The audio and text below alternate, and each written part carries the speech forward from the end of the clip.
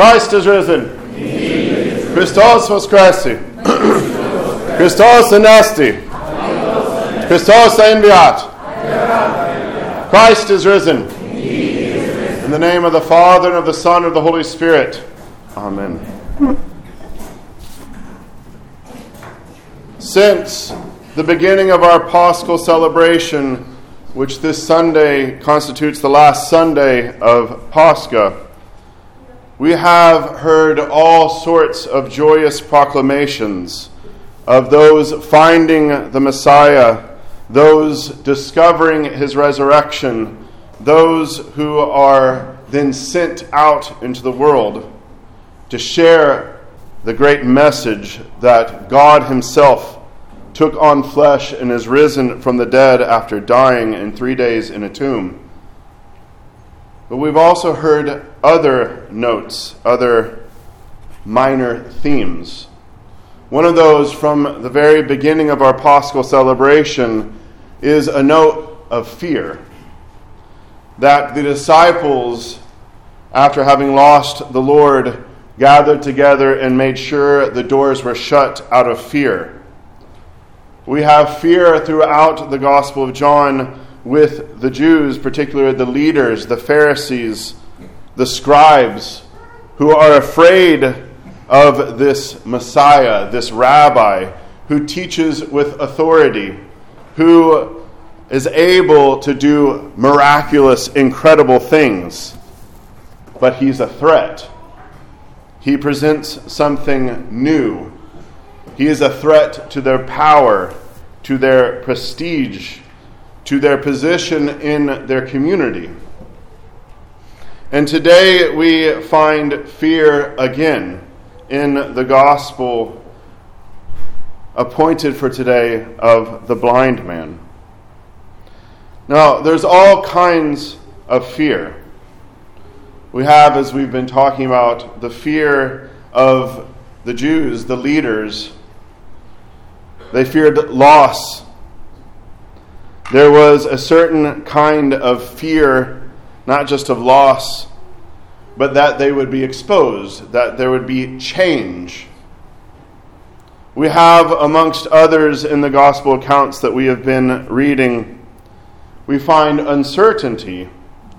And as we have coming up with the Feast of Ascension, and as we have at the gospel reading at every baptism, when our Lord is telling them what is going to happen, that he then is going to ascend, that they are to go to Jerusalem, you have that little phrase, but some doubted.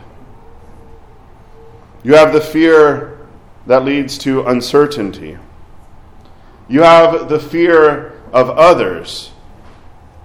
And all of these fears that seem to be playing in the background of so many minds that our Lord encounters is, it seems, something I call the what-if spiral. What if this happens? Then this, and then this, and then this. What if, I'm sure you can think of certain fears that you may have and start thinking, yeah, that's a what if. What if this was to happen? What if I was to be exposed? What if somebody from my past was to come back? What if something awful is to happen? What if I lose my job? We call this the what if spiral that sends us careening away, lacking all things, lacking all perspective, and it just feels great weight and oppression. The fear that we see in the Jews, the leaders here, the Pharisees, in this gospel reading this morning, this fear is something that, as we've seen through many of the encounters with our Lord, it's a fear that blinds them. I know it's the Blind Man Sunday, but there is this constant theme through the Gospel of John. The paralytic, he's walking around, he can walk. We have where he has declared in the temple at the mid-feast, and they're still wandering around trying to kill him. They've made that decision out of fear, but they can't see what is right in front of them. This is the kind of comic note throughout this conversation of the blind man who has been healed, right? You say that he's from Satan, but I don't know of anybody who can actually heal. And all these so I'm surprised. You want to be his disciple too? And they recoil in horror. Oh my goodness, no way, I don't want to follow him. And then he said, we don't know who he is. We follow Moses. And he says, what a marvelous thing. No one from the beginning of time has been able to see, been given sight again. And you can't see who this is? The parents, and this was the encounter in this gospel that made me kind of settle into the theme of fear. Because they go to the parents, and they're saying, they want to confirm, is this really true? Is this a hoax? Is this your son who was born blind and does see now? And the parents answered, we know that this is our son, that he was born blind, but by what means he now sees, we do not know, or who opened his eyes, we do not know. He is of age, ask him. He will speak for himself. Now, on face value, we think, maybe they really don't know anything. But John tells us they said these things because they feared the Jews. Because they knew if they were to say, oh, it's Jesus, and, we're intrigued by him, why don't you go find this Jesus? They knew that they could be kicked out of the synagogue. So either the parents are blind themselves, as in they're in the same spot as the Pharisees, or they are what fear also does, and besides blinding us, it kind of controls and drives us. It's what can contribute to blinding us to the obvious. But fear is kind of like that adrenaline rush that we can get, that fright or flight, right? Fear itself can make us do and say things that are out of character or that we don't really mean, but we feel the heat, we feel the consequence, we feel what's happening, and out of fear, we react. These parents who feared are willing, of course, by being driven by this fear of all the consequences of actually answering their own son. Can you imagine? Their son, who has been blind since birth, can now see. Would you not imagine incredible joy overflowing? They're going to tell anyone and everybody about it. Nope. The fear just gripping them. And then, lastly, what fear does, besides blinding and controlling us, it divides. What did the parents do? They said, go talk to him. He's of age. He's responsible. He can tell you everything. Are they not concerned about him being kicked out of the synagogue? Do they not care? Being kicked out of the synagogue, that's not like not coming to church on a Sunday morning. This means being kicked out of your community. Right? Completely. You go to the grocery store, they won't sell you something, right? This is serious consequences.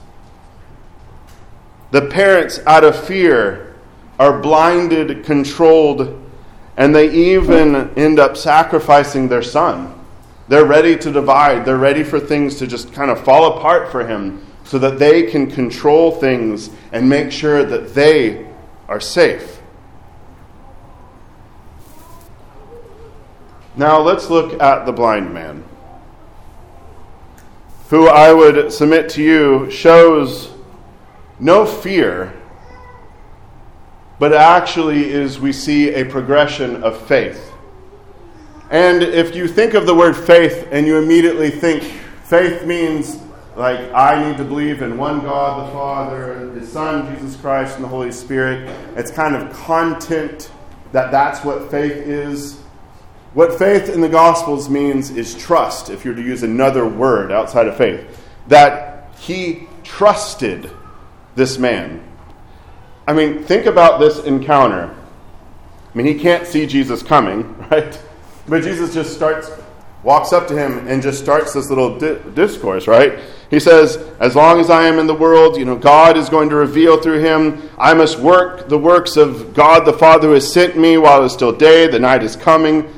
As long as I am in the world, I am the light of the world.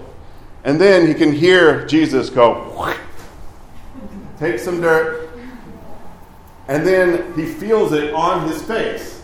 Jesus putting this on his face to heal him. I don't know about you, but my immediate reaction to somebody putting mud in my face is not, thank you, sir, can I have some more? It is, hold on, stop. I'm going to look ridiculous. Now I have to clean. It's going to get on my clothing, all of this. But Jesus tells him, all right, go, not just I'm going to put this on and you're going to be healed. Now he tells him, go and wash. And he's like, yes, of course I'm going to wash. But you see that he does exactly what our Lord says. He goes and washes in the particular pool of Siloam. And then he comes back seeing. The blind man, when he encounters something that could make him, repulsed, just laugh it off like, this is ridiculous. Who is this? What is going on? He literally put dirt, clay in my eyes. But you see this beginning, as throughout this entire encounter, of a blossoming open of faith. Because he could see by faith. Faith or trust is ultimately a dogged desire for truth. Because faith wants to know and believes that there is truth, that there is hope, that there is something outside of myself that is going to help me. We saw this with the paralytic as he sat by the pool, knowing that God acted with the angel stirring up the water. We see this with the blind man who in faith responds to being, plastered with dirt, that he goes and washes in accordance with what this man, Jesus, had told him. Faith acts, trust acts without knowing everything. This is one of the keys to faith. It's kind of what makes faith faith, or trust, that you don't know absolutely everything. The relationship with God is not a mathematical equation. It's not sealed in the books that we can go out and make, chart it all out and it all works out. It's more dynamic than that because God does not reveal everything to us. We do not know what is going to happen in the future.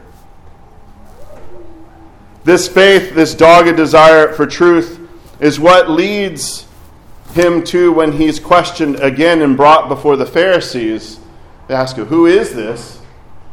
He now says, it's a prophet. The one who did this is a prophet. He already confesses more than what his parents will. He is open to what has happened. This faith also is, in a way, the opposite of fear. It controls or drives us. It makes us, in that dogged pursuit of truth, pursue truth no matter the cost. You can see the blind man who has responded in faith to the Lord, who is then going to be a faithful witness to what Jesus had done to him. First, he's going to say he's a prophet, and he can see they're calling his parents. Right? He can actually see now. I'm sure that he's still in utter amazement and trying to process everything that's happening now. But he can see this isn't going to end. They want to know what is going on. They've gone to my parents, and now they come again. That his faith drove him to pursue the truth no matter the cost. That he, in that faith, would follow through with the commands of Christ. This is something that we see throughout the Gospels. Jesus, when he calls disciples to follow him, he does not say, sit down and do all the homework. He says, follow me. When Jesus gives us commandments, it helps for us to understand them. But the path that we see throughout Scripture, especially Proverbs, the wisdom literature, but especially in the Gospels, How do we know what our Lord says is true? It's by the actual doing of it that we learn the truthfulness of it. This is how we do almost anything. How do we learn to trust? We have to actually go out on a limb and trust someone. If we know that the teachings of Christ are true and we start to do them, there's some aspect like, I know this is true, there's something about this that makes sense. I don't fully understand it, but I still need to do what our God and Savior tells me to do. In this pursuit, this dogged, actual pursuit, no matter the cost of putting into action, not just thinking about the commandments of Christ, he is able to see clearer, more clearly. First, he can physically see. Then he sees Christ as a prophet. And then by the time we get to the end, when Jesus reveals himself, and Jesus says, do you believe in the Son of God? He's completely open. Who is this? So that I can believe in him. And then Jesus reveals to him, you've seen him. You have seen him. And it is he who is talking with you. What is incredible in the blind man's pursuit of truth, being driven to find it out no matter what the cost was to him, as the Pharisees were after him. It's that, as Scripture tells us, Jesus went out and found him. Jesus, instead of dividing like the parents who are ready to push him off, have him sacrifice the son, Jesus is the one who reunites him, brings him back into the fold after the Pharisees have cast him out. Christ has told us those who lose family and friends will gain more in following after Christ. One of the great fears that we may have, especially in this day and age, is very similar to the parents' fear, that we're going to be thrown out, that we're not going to be accepted. Instead of the synagogue, we have, of course, the world.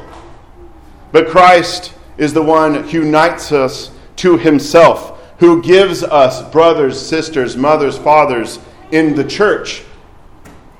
For it is Christ who will not cast us out, but who himself will reveal himself, will validate, will strengthen our faith and trust in him. Christ is the light of the world, and he will be faithful to us. He will seek us out. He will do all of these things, not if we follow the path of the parents and the Pharisees, but if, like the blind man, we openly look for the truth, pursue the truth, and then look to be united with the truth. He will raise us up. This is the basic theme of Pascha, that we ourselves who are dead and buried in Christ will, like him, be resurrected. This is what our faith pivots on, that we can trust him, that we can cast out fear, that he is with us, that he will raise us up. As we sing in the baptismal rite, the Lord is my light and my Savior, of whom shall I fear? Christ is risen. Indeed. Christos voskreси. Christ is risen.